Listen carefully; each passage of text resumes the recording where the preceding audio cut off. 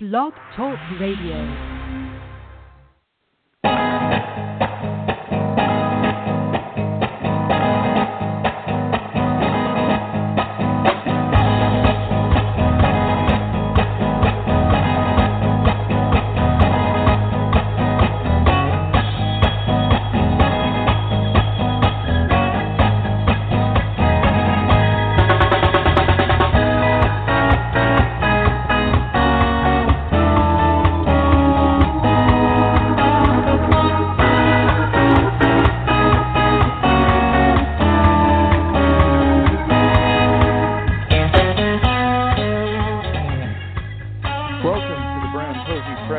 I'm your host, Tory, author of the new release, Searching for Roy Buchanan, and the books A Moment in the Sun and Live from the Cafe. A gritty and unapologetic tale, the Odyssey of Pablo Camino takes the reader on a trip through Puerto Rico, its history, its people, and a past most know little about. Pablo's story and those of his family and friends are told by one who has walked those paths. A New York native, journalist Robert Friedman spent more than 2 decades in Puerto Rico as a reporter and correspondent for the San Juan Star and the New York Daily News. The Odyssey Begins is the first of a trilogy. Robert Friedman, welcome to the show. Thank you very much. Nice to be here. Well, let's begin first with your career in journalism, as have I. We've both been involved in writing for much of our lives, and maybe it just sort of tends to be the training ground for what we do, isn't it? Well, certainly. Especially for if you there have been journalists turned novelists in the past, and that's the path I hope that I'm following. Well, I don't want to spoil the open, but we have to talk a little bit about what's in it. With the Odyssey, you have created a picture of Puerto Rico that many don't know. Let's begin with our main character, Pablo. He is such an interesting and compelling character. Maybe you can tell us a little about him. Pablo Camino, the artist. Well, he, in order to really know, but let me put it this way: he's a well-known artist in Puerto Rico who is troubled a bit, and as you read the novel, as you get into the novel, you find out what his troubles are and where he is at. The main thing is he's a fictional character, but the fictional character, he is the son of a real life character in the history of Puerto Rico. I've tried to mesh both of them, and you want me to get into the novel and tell you about? Yeah, please do. Okay. Well, Pablo is this. Back in the 1930s, there was a man by the name of Cornelius P. Rhodes. This is a true character. He was a doctor working for the Rockefeller Foundation, and down in Puerto Rico, they had there was what is called pernicious amoeba. There was a big, a lot of people were suffering from it, and he was sent down by the Rockefeller Foundation to do research on the disease. And when he was down there, he wrote he was down there for quite a while, and he wasn't exactly overjoyed with people down there, and he wrote a letter to a man supposed friend named Ferdy, in which he claimed that this is a disgusting place, and the place is beautiful. Puerto Rico is beautiful, and it would be wonderful if the natives weren't around. And he said, I'm doing some work now, and I have some patients, and I've managed to so far. I've given them certain quote medications that has killed off 8 of them. And he said Puerto Rico would be a great place if there were no Puerto Ricans there. And he wrote this in a letter to a friend named Ferdy. Now, this is all, believe it or not, this is all factual. The letter was never mailed. It was left. Anyone who knows Puerto Rico might know what the hospital is now called the Ashford Presbyterian Hospital. It's right on the main drag in the Condado section, Ashford Avenue. The Condado section is the tourist section. It's like Collins Avenue, what Collins Avenue is to Miami Beach. So he left the letter, and the letter was discovered on his desk along with other items by this young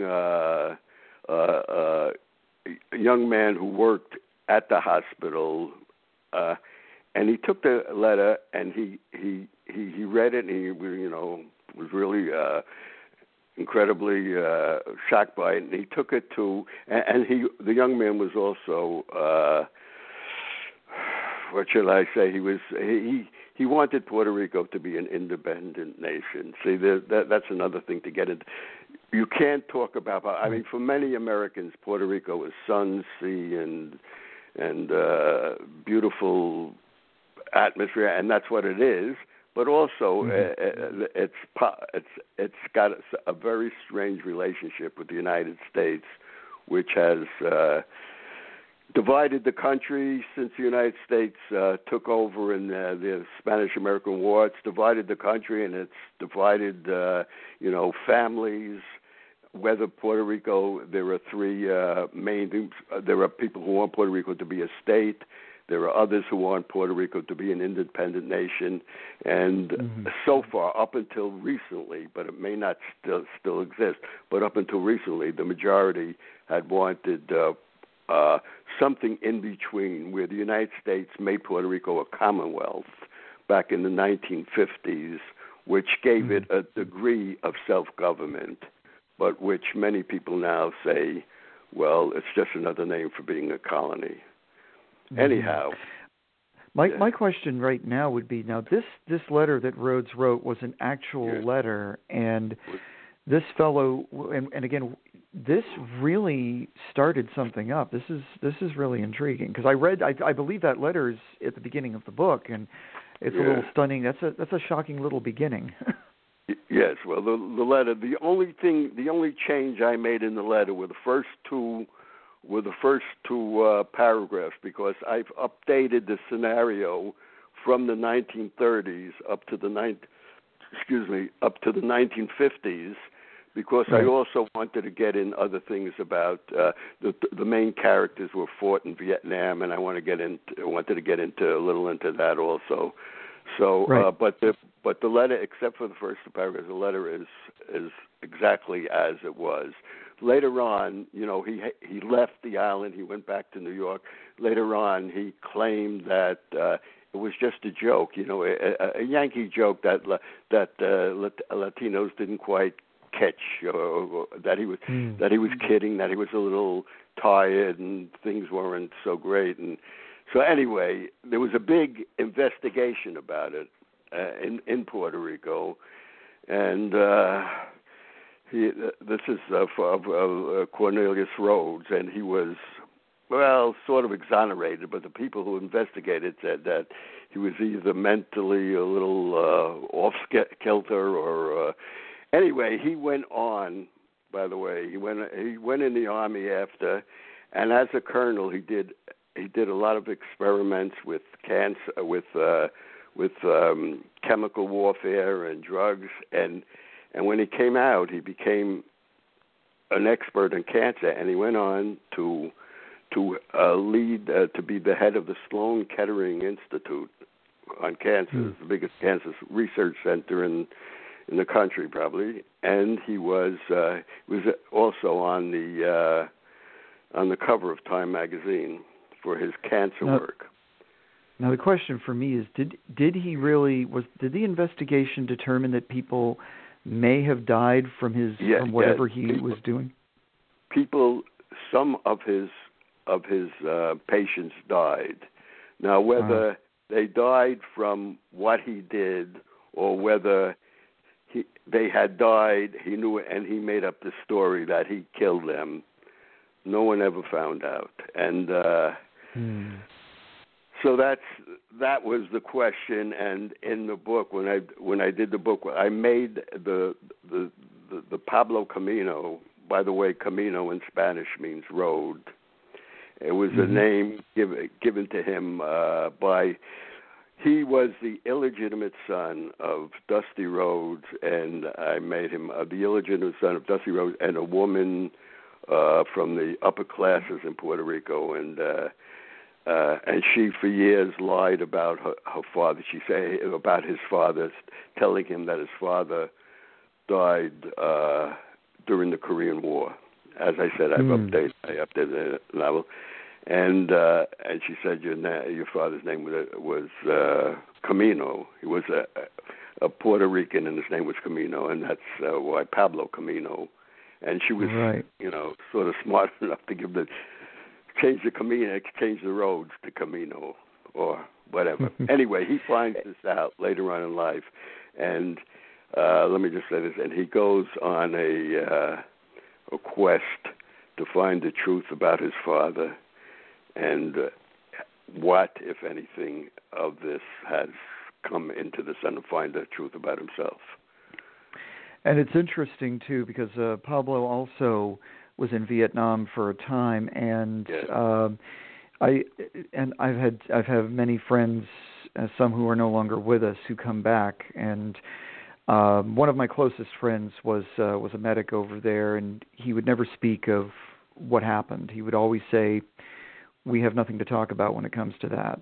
And it seems that only through friends like Pablo's friend Ralph, who I also want to ask about, it's kind of like there's someone you can talk about too, because you understand, you've been there, kind of thing. And that's when they become very close friends, and they discover each other as, they're soldiers and they're fighting for the United States Army and for the free world, but they're also Puerto Ricans, so that draws them together in the hospital in Saigon. And they continue their friendship, and so Ralph becomes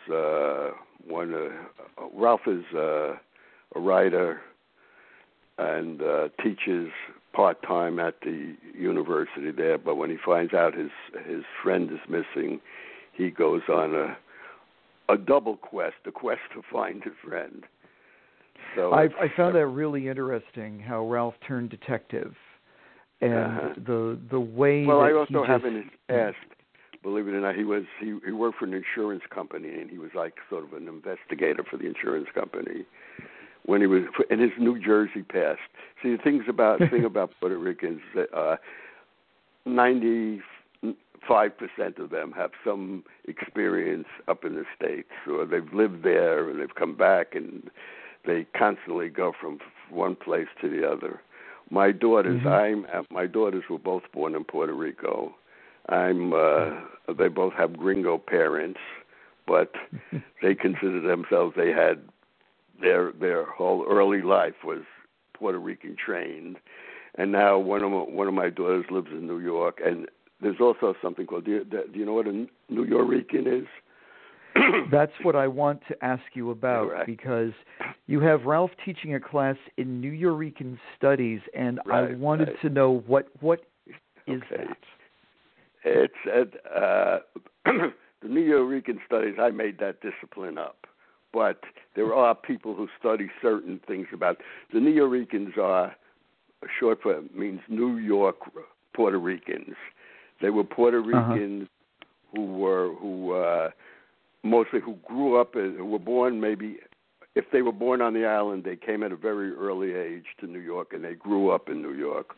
Or if they were born in New York, they grew up in New York maybe, and they returned to Puerto Rico for a while, and then they go back to New York. And these are the New Yoricans. They're at home and not at home in both cultures, which is, in other words, I mean, my book is set around the turn of the century. Things, like everything else, things change, and the Puerto Rican population now in the States, to a degree, has melded into and especially now, since the Hurricane Maria, so many Puerto Ricans have moved to the state. There are more Puerto Ricans now living in the United States than there are who live on the island. Mm-hmm. And is there there obviously is a hold or an attachment to your roots, and your daughters are good examples of that because they were born and raised there. And you also talked a little bit about the feelings of what should Puerto Rico be in relation to the state. Should it become a state? Should it become this? Should it become that? And you do touch on that later in the story about I guess it's the feelings that have, and then there's you talk about the nationalist movement, and that seems to be more toward independent statehood, I guess. Right. Independence. Well, independent country, to be an independent country. You're right. Yeah, independent statehood. But see that when you use that, if you use that word in Puerto Rico, it means one thing. It means being the next state, the 51st, or a state of the United States, which right. Which not everyone. That's the problem. See, Puerto Rico's always been. It's been divided down by the middle, and the people who divided it, Puerto Rico down the middle. Everyone says, how can I tell you that? Congress, I always say, for me, Congress is like your Jewish mother. It says whatever you want. That's what they keep telling me. Whatever you want, and then under the breath it is as long as what I want, and it's as long as it's what Congress wants. That's what Puerto Rico will be, And they hold plebiscites. They vote for one thing or the other. Congress does nothing so far. They've held 3 or 4 because they say, well, the people down there can't make up their minds. And in many ways, the reason they can't make up their minds in a lot of ways is because of what the United States set up down there and how it's given Puerto Rico certain powers, but it's other powers that they've kept, which for things that Puerto Rico can't do economically, say, has held it back from really developing itself fully economically, and that's why the poverty is such a problem, where almost half the people are below the federal poverty line. And of course, we talked about Hurricane Maria, and that devastated the island, and it seems like it's been a very slow crawl back. Well, it has been, and it's devastated the island, and it's caused, I think, there's over 100,000 people have left the island since the hurricane, moving mostly. They've always moved. Traditionally, it's been to the New York, New Jersey area, West Side Story. That's how people think of Puerto Ricans, for West Side Story, if they go down for tourism. And now many also have moved to Florida, to Miami and Orlando. Orlando has become for the Puerto Ricans what Miami was for the Cubans when the Cubans made the big migrations to Miami, and Orlando, which is in the center of the state, which also has starting to have a Puerto Rican majority, just like the Cubans in Florida, or a very large minority, which in the future can also turn federal elections, presidential elections. Yeah, because it's such a solid community, and the state is how the Florida is. Often decides is a very crucial state in presidential elections, and also while Hispanics are socially they're conservative, they found that out, but politically, Puerto Ricans are very liberal. The Cubans, when the Cubans first came over, they were socially conservative, politically conservative also. That's why they got into them and the Republicans got very close to each other. For Puerto Ricans have been, and that is a big reason why any Congress where one of the houses is ruled by the Republicans, they're not going to look favorably on statehood for Puerto Rico, because Puerto Rico will come in. So the conventional wisdom is that they will come in and they will bring along 2 Democratic senators and about 6 Democratic representatives. Mm-hmm. However, if for just a little sidebar here, when Alaska and Hawaii were let into the Union, everyone thought Alaska would be a Democratic state and Hawaii would be a Republican state. And this has become the opposite over the years. Mm-hmm. And it's those changing times for certain. And also just the change of views and the change of, I guess it's the change of the demographics as well, isn't it? The change of the demographics, the change of the world, how everything's changing now. Certainly, and the demographics, yes. But one of the sad parts of demographics of Puerto Rico now, it's becoming lots of old people like you and me, Tory, and a lot of the youngsters have taken off. Or are not taking off, a lot of them. Except there's some movement. Yeah, go ahead. I'm sorry. Go ahead. No. You said there was some movement. Go ahead. No, there are some movements, to try and regenerate, to do things like this. Puerto Rico is such a fertile place. You walk out in the street and there's bushes growing in between the cracks in the sidewalk or something. And so there's a really strong movement now to agriculture, to become its own agricultural, grow its own products. Puerto Rico had been, everyone talks about, that food stamps. I mean, I won't say everyone. There are people who say the food stamp program, that's giving everything away to people. But Puerto Rico, at the very beginning, before the U.S. took it over from the war, grew many of its own products, and it had its own sugar industries. It had its own coffee industries. And these were taken over from the big U.S. companies, which always follow the U.S. when it gets involved. When it's sort of what's called neocolonialism. It goes into certain lands and then at its best, it will bring democratic reforms, but not always. And it brings the corporations with it, which is what happened in Puerto Rico, that the people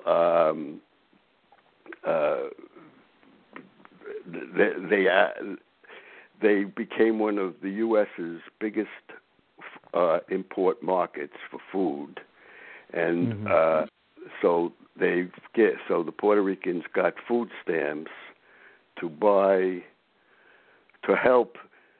Among other things, to help the people who needed them, but also to help the U.S. farmers so that they could afford to buy the food being shipped down to Puerto Rico by the U.S. farmers. Called vicious cycle or something. Yeah. That's exactly my thoughts just now. Yeah. We're speaking with Robert Friedman. He is the author of The Odyssey of Pablo Camino, the first of a trilogy of stories about Puerto Rico and its history, and there's so much more to talk about. I do have something I must ask you about, Robert. You weaved the Odyssey so well into this tale, and it becomes one for both Pablo and for Ralph, and it's sort of like the obstacles on their journey, and sometimes they seem insurmountable, but they're fighting their way through each and every one of them. And the Odyssey must have been like a real influence to you, or did it just come to you as you were writing it? You're speaking, when you say the Odyssey, are you speaking about the Homer's Odyssey, or yes, well, yeah, that to me is, that's the book, man, because that's what life is. You're on the journey. If you're a journalist, you're asking the questions. That's the thing. And as you get older, you find out the answers aren't always easy. They're very hard, and the questions many times become more important than the answers. And that's what a great writer should do. The writers, they don't really give you the answers, but they ask the right questions. Mm-hmm. In my well, one of the things.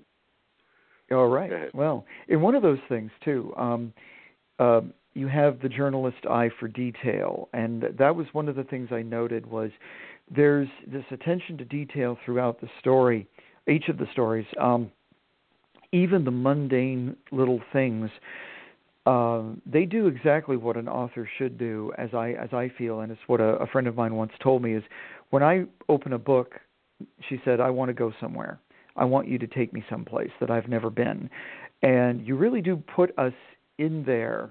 You put us in Pablo's world, you put us in Ralph's world, and then the other folks that come along, just with the descriptions. It sort of reads a little like a crime novel or noir, or some sort of film noir, but it's really cool that you feel like you're right there in the shoes of those guys. Look, I love crime novels, by the way. And let me just add another thing is I write much better than I talk, but that's beside the point. Or no, that is a strong point. For people who are listening to this, they will know that the writing is much better. Well, the eye for detail is part of the journalism. And let me see if I can find the quote. Have you heard of William Kennedy, Bill Kennedy? He's a writer. He's the author of what they call the Albany cycle of novels. He wrote the movie they made with Jack Nicholson and Meryl Streep. Jesus, what's the name? Now that when you're over 35, you keep forgetting things, right? What the hell's the name? Okay, but anyway, if I can find the quote here, which he says I'll tell you. that, go ahead. If you've got it.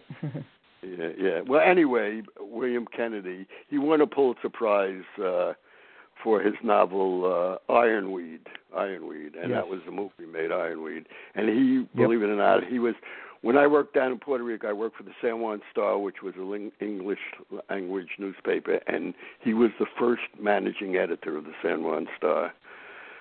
So, and he talks about how, if I can find the darn thing, maybe I can't, so let's go on to the next question, and I will come into, in the middle of the answer, I will come in with this. Okay, so, all right, where the hell is it? The question I definitely have, these are very real characters. They're very real feeling characters, and it's like, when it comes to creating characters, how much of them, do you mix real people in with things that you are creating? How do characters come about for you? I do. I mean, I do in the sense real people.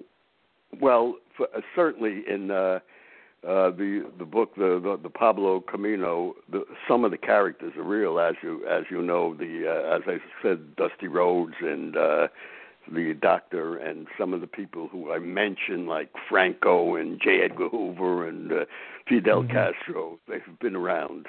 But for other characters like Pablo Camino, I get the kernel of someone I know. Maybe the looks of the person. I knew an artist down in Puerto Rico who, has nothing to do with anything with the novel, how it developed. But I just knew he struck something in me that struck something for Pablo. Now, even an even stranger one for for Ralph, who goes on looking for Pablo. This may sound strange, but there was a guy in there who in a laundromat in Old San Juan. He ran a laundromat, and he was built like how I make Ralph built. And there was something about him that was, I saw him running the laundromat, dealing with people, and even though he was running a laundromat, or maybe because he was running a laundromat, there seemed to be some sort of wisdom inside him that I just sort of latched onto, and I turned into Ralph. I said, I felt that this guy could be a writer, as Ralph was in the novel. There's just little things you spark.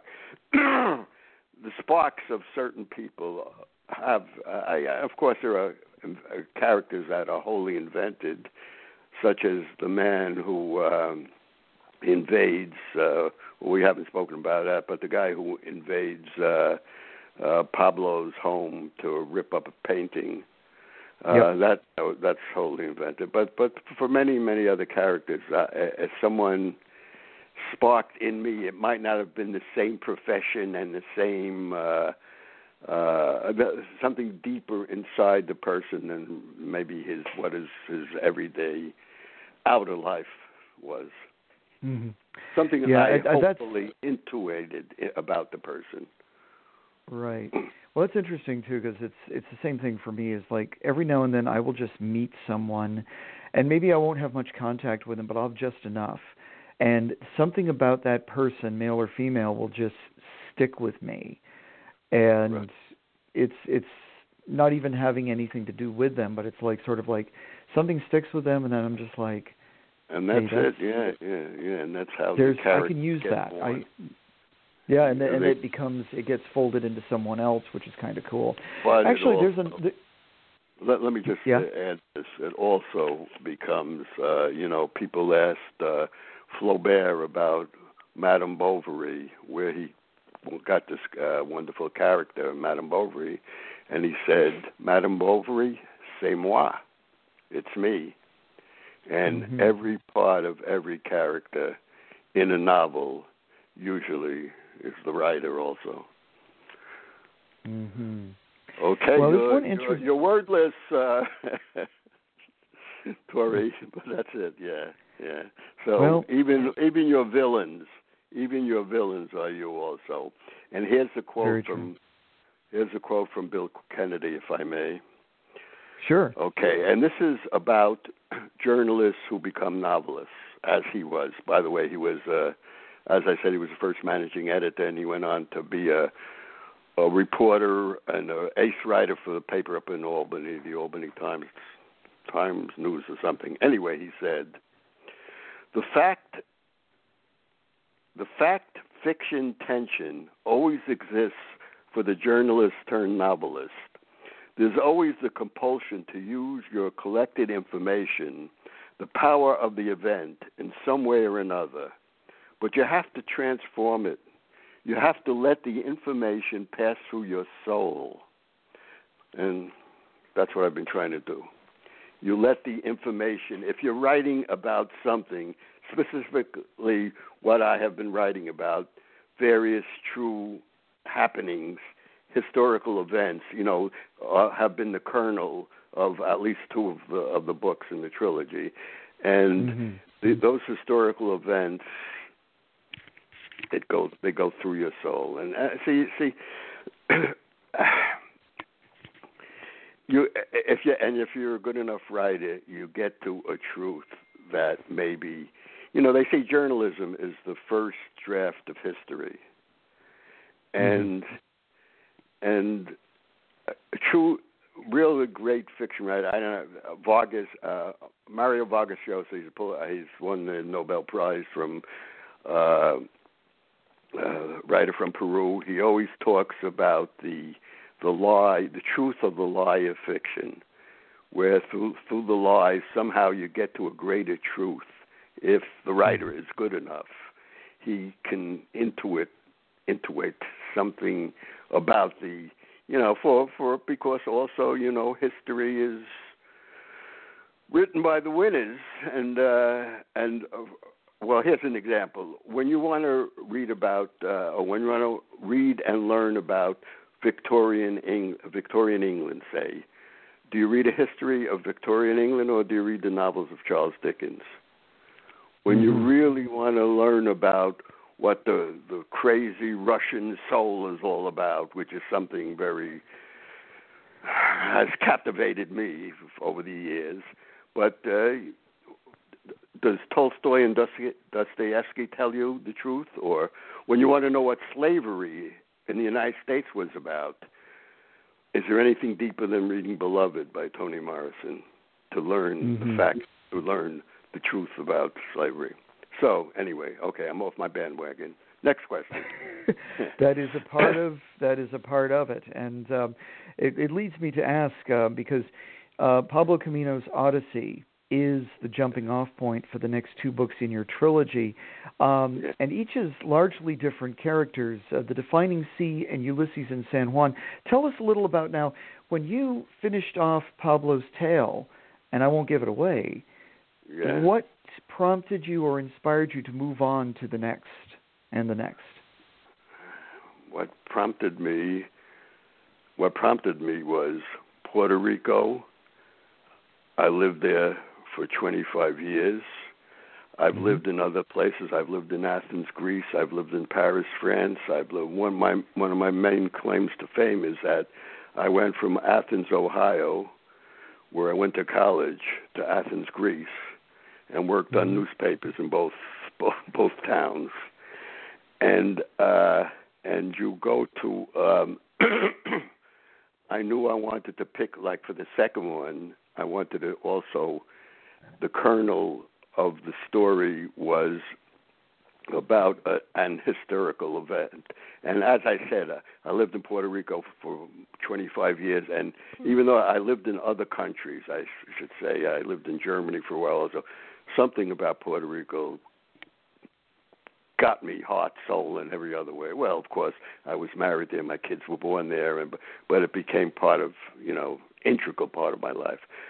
So now I'm going to answer the question if I remember it. What you asked me was what prompted you to keep writing? Oh, right, yeah. So the second, I wanted to write or Puerto Rico wanted me to write a second novel about it. So I thought of, I don't know if you know about Vieques, the island of Vieques. It's the offshore island of Vieques. Was owned by, it's part of Puerto Rico, but it's an offshore island. And the U.S. Navy had done maneuvers down there for at least 50 years, 60 years, and they used live ammunition, live shelling. They developed the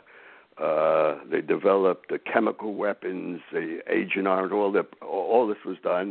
It was done on a firing range on an island that happened to be. It was one side of the island. One side of the island was a firing range for use for the Navy maneuvers. In fact, the Marines landed on Vieques before they landed in Korea to try to see how they were going to carry out all these things, and in Vietnam also. Over the years, by the way, it is an inhabited island. It was not an inhabited island. People lived on the island, lived in the middle between the firing range and the other side where the military kept much of its munitions and everything. So over the years, people said, "Hey, maybe the Navy should leave." There had been studies done, and they've had higher rates of cancer, believe it or not, on the island from maybe the chemicals that have been left. It was also Vieques that the Navy never completely cleaned it up after, and there were and of course the fishermen, they're practically nil. The waters around the island were screwed up, and the fishermen lost a lot of money, and they lost their livelihood. Not a lot of money, they lost a lot. Anyhow, it was the one. Puerto Rico was so divided on so many issues, especially political. It was the one issue that all the parties agreed on. Let's get the Navy out of Vieques. Even and that became a rallying cry, and it made its way into the United States. It made its way into to the politics of the United States, where people like Jesse Jackson came down and to join the protesters, and Robert Kennedy Jr., the son of Bobby Kennedy, came down to join the protesters in the marches, and strangely how all the political parties agreed that the Navy should leave. And in the year 2003, the Navy left. And even Daniel Patrick Moynihan, I don't know if you know him, he was former senator. I remember him, yes. Yeah, he came down to look at it, and he said, my God, he said, boy, if they ever tried any of this stuff on in Martha's Vineyard or any other island up in the States, the military would be, there would be huge protests. Anyhow, exactly. the protests they got to the president. What was it in 2000? It was Bush. Bush was the president. The movement took 10 years. During the Clinton years, it picked up its biggest momentum. And during the years of Bush, they finally decided, bad publicity, and someone died. An errant bomb from a Navy jet hit a watchtower where a Puerto Rican was working, and it killed him. So anyway, my second novel was before the Navy left. It was about a protest. There were protests all over the island so many times, and one of this young Neo-Rican who just came back to the island to go to the University of Puerto Rico. He's a 20-year-old kid. Down there, he meets this lovely girl, and a fellow student. Anyway, he's trying to find out where the hell he is, how he feels politically. He doesn't know because he's part of the United States. He feels he's a great New York Yankee fan. He was born and bred in the Bronx, and he knows about that. And he comes to Puerto Rico, and he finds out things that have happened, and he sort of joins the protesters. And his girlfriend is sort of she doesn't like protests. But she gets dragged into one also. And as had happened in Puerto Rico, the university at one time, now they can't do it, but they called in the riot squad. You know what the riot squad is? The policemen who they shoot first and ask questions later. And in Puerto Rico, back in another demonstration about something, I think it was against the Vietnamese War, a female student was killed by the police. Gunfire erupted from both sides. And in this book, she gets killed, the girl, and the young guy, of course, is heart smashed, and he's going to raise he's going to start a scholarship in her name because she loved literature. So she was studying Latin American and Caribbean literature. He was going to start a scholarship, and he was going to go around to all the big U.S. companies who have businesses, branches in Puerto Rico. And you know why? Because at that time, and it's stopped now, but at that time they didn't, whatever their Puerto Rican branches didn't have to pay taxes. They didn't pay federal taxes to the United States government. All the profits they made, they kept themselves. And the profits, many they found out later, the profits that some U.S. corporations were making in Puerto Rico, the profits they were making in the United States, they claimed in Puerto Rico, so they didn't have to pay taxes on them. But that's another story. Anyway, she comes to, she's killed during the demonstration. He tries, and wherever he goes to try and get money for the scholarship, they tell him, the U.S. corporations will tell him, well, we can't do anything because it's got to be through the home office. And he tries to get the unions, and the unions are starting to fall apart, and they can't afford it. Nobody can afford it. So he says, well, there's only one way. There's only one really way to raise a lot of money quickly for a young guy in Puerto Rico, and he becomes a drug mule, taking drugs between the United States and Puerto Rico. As people, well, a recent poll showed that 50% of people did not know that 50% of the U.S. people in the United States don't know that Puerto Ricans are U.S. citizens. But Puerto Ricans are U.S. citizens, and they can travel between the island and the States. And the drugs, that's how a lot of drugs had been transported into the States. So he becomes a mule, and he gets involved, and the drug companies try to blackmail him. Anyway, he just learns hard truths, as I say. He learns hard truths about life and love and what the hell, And that was very much a story of its own. It was very much a story of its own. And he, like you say, he goes through the school of hard knocks in the worst way. And then I guess as we are coming short on time, we move into Ulysses in San Juan, and this one too is really interesting. From the perspective mostly of the business owner and what was going on there.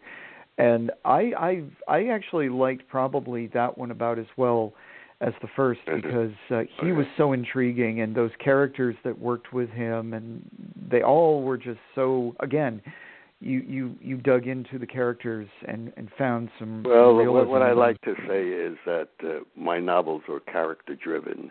The character driven because, and also there's so many politics in it, because when you write about the personal in Puerto Rico, the personal and you write about it anywhere. If writers who write about it know that the personal and the political always intertwine, and a lot of what you do outwardly is because of what you maybe feel politically, or that's how you act. Anyway, the last one is really based on someone I did know in Puerto Rico, a man who was a concentration camp survivor who came. See, this book is set back in the 1980s. Who came to Puerto Rico once again to try and build a new life, and he gets involved with a woman who is a drug addict. Puerto Rican woman who's a drug addict, and drugs is one of Puerto Rico's big problems, and somehow he sees things. He goes through his concentration experiences. I don't really have him go through in a novel, but he thinks on it, and he thinks of what drug addicts, how they're also captured and destroyed by other forces. I mean, also by themselves. You got, there's something, I believe, to a degree, in free will, that one day you got to tell yourself, screw it, I'm going to do something that's decent and good, and if I'm hurting, the worst thing to do is hurt other people. But if I'm hurting myself, I should stop that also. But the main thing is you think of what you're doing with other people. Anyhow, that's the other book is called. Once again, it has sort of I just like the sound of it. It's called Ulysses in San Juan. It's a bit of, what should I say, literary bravura on my part, because literary, I'm doing something that's out of my hands, because the book Ulysses by James Joyce takes place in Dublin, a day in Dublin, and the main character is Leopold Bloom, who is the wandering Jew, in a sense. So my character in Ulysses in San Juan, Wolf, his name is, he is the wandering Jew, but the post-concentration camp wandering Jew, and it's about his experiences in San Juan, which old San Juan, I don't know if you've ever been to Puerto Rico, but old San Juan is a magnificent place. It's a wonderful city, little city. Everyone knows everyone else, which is good, bad, wonderful, and terrible. But and there are artists. There were, and there are, probably still are. There are artists, politicians, poets, phonies, fighters, and it's a great place to live. It's some people, and a lot of people who came down from the States, they used to call it Greenwich Village South. That's when Greenwich Village was Greenwich Village. A lot of writers and would be, let me put it this way, a lot of would be, and a lot of very excellent local artists that, like, many people don't know the history of Puerto Rico. Many people don't know the art and the impetus of the art world of Puerto Rico. Well, that's another book and another story and a real life story. Well, let me say this though: it's Robert, your own life has been fascinating in itself, and you've had a varied one. Tell us a little about. You grew up in the Bronx. You started in New York, and You grew up in a very different time, probably around the time my parents were alive, or even a little younger, and maybe you could tell us a bit about that, and obviously that shaped you as well. I say I was born, bred in, and branded by the Bronx. That was that's where I started out, and that's where I spent the early years of my life, playing stickball, believe it or not, in the streets. Yep. And getting called in by my mother, who we lived on the first floor, and when dinner was ready or something, she'd say, "Get in here, it's time to eat." And so we'd play. That's what, remember when well, I don't know, Tory, how old you are, but I remember when kids were out in the street playing and running around like maniacs and everything. That was then. I did the same thing. Okay, there you go. All right, you're from the good old school.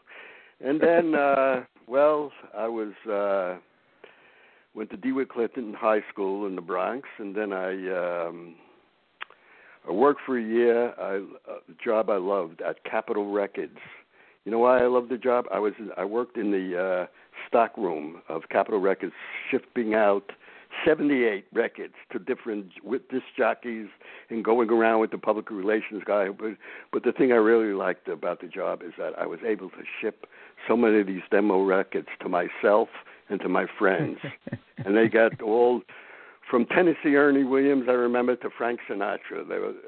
They got all these, the Capitol Records. Then after that, I went into the Army for 2 years. I fought the Battle of Nashville, Tennessee. I didn't go overseas. I was in Fort Campbell, even though the Korean War was on when I went in the Army, but it ended in the 15th week of my 16-week basic training. Everyone said you're going to the frozen Chosin, they used to say, the Chosin River in Korea, where there was a lot of battles and everything.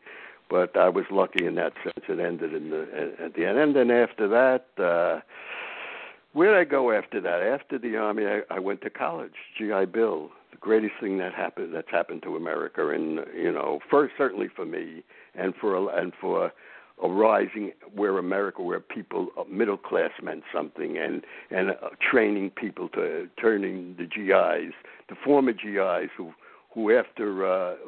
had a little more maturity and went into college and did the serious stuff in college, and sort of laughed and made fun of the sororities and the fraternities. Anyway. How about your turn into journalism? Yeah. Okay, yes, I studied journalism. I got a Bachelor of Science in Journalism degree. And I worked in, as I said, while I was in Athens, Ohio, I worked for the newspaper there. That was part of the school. You worked for a year at the town paper, and they had very low overhead. They didn't have to pay reporters. But I covered the Athens Bulldogs, which was the baseball team of in Athens, Ohio.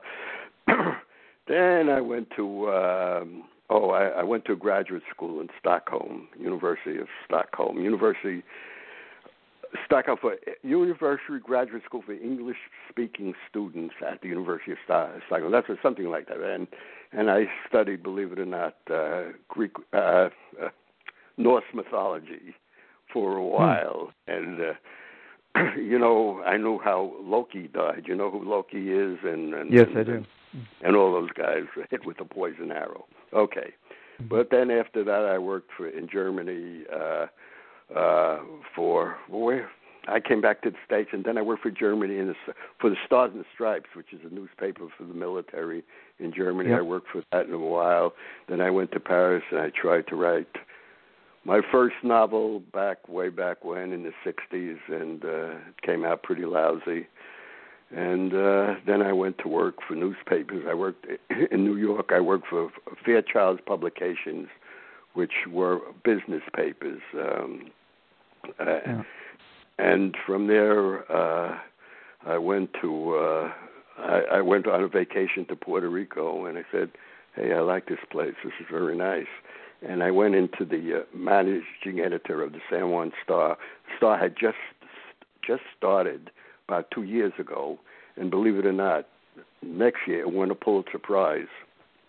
The editor of the San Juan Star won a Pulitzer Prize. It was something about the separation of church and state, because everyone was they were telling people not to vote for the man who was the governor and was reelected. His name was Governor Luis Munoz Marin, who was like the George Washington and Franklin D. Roosevelt mixed in of Puerto Rico. He was a great governor, and he had under him the economic Puerto Rico in the 1930s was called the poorhouse of the Caribbean. In the 1950s, it began to develop, believe it or not, a middle class, and it became like a poor state, maybe like a poor state, but it had for a while it did have a very thriving middle class. But then, of course, all the factories that came down to Puerto Rico, they came down to get the tax write-off benefits, but then. Fortunately for the workers, unfortunately for the companies, the unions followed the companies down, and they made the companies paying the minimum wage, and a lot of the companies then left the island and went to the Far East or Haiti or the Dominican Republic, which was all of which were not under the aegis of the United States and didn't have to pay the the minimum wage. Okay, I'm mixing everything in together, right? I worked in San Juan Star. I was also the Daily News. I met Pete Hamill, who came down there, who wrote for the Daily News, and Jimmy Breslin, who were the two top wonderful reporters for the Daily News. And in fact, I don't know if you saw it, but on HBO recently they had a wonderful documentary about Breslin and Hamill and the years, what it was like, what type of journalists they were like. Who, believe it or not, journalists actually went out into the street. They went into homes, which is something that we're all sitting in front of our computers or in front of our belly buttons, right? That's the way we get our stories now. Before our journalists actually went out and reported. That's why you go on television, man. I go on television. Okay, it's fun. Some of the talking heads, good. But then you want to, what's going on in the world? So you tune in. Thank God for the British, what do you call it? The BBC. The BBC. Right. Well, I'll tell you what. That's going to probably be another story for another day. But we're coming to the end of it here. My guest has been Robert Friedman. He is the author of The Odyssey of Pablo Camino, the first of a trilogy on Brown Posey Press. And Robert, thank you so much. This has been a history lesson, but it's also been your history, and the stories were really compelling, and I thank you for your time. Well, whatever I gobbled, I apologize for, but believe me, the books are more you can learn, and Puerto Rico is an intriguing place, and even though it's got hurt by the hurricane, still the cities have come back completely. Old San Juan has come back completely, and San Juan and the major metropolitan. People should go down there if they want to go someplace for a vacation. They'll have a great time, and the Puerto Rican people are terrific people. They really are. All right. Well, I'll leave it there. You've been listening to the Brown Posey Press Show. I'm your host, Tory Gates, author of the new release, Searching for Roy Buchanan, and the books A Moment in the Sun and Live from the Cafe. Thank you for being with us. Okay. I should hang up now, right?